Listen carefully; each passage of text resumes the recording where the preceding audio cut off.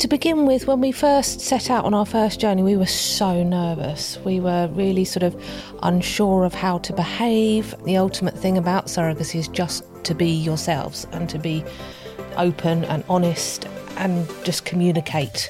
I couldn't understand the reasoning why, as to why Gina wanted to give birth to another baby that didn't belong to us. But then again, once we got to know the intended parents and the reasons why they were looking for someone to carry a child for them, then it made it click with me. And it's okay for it to feel daunting. Like, of course it's going to.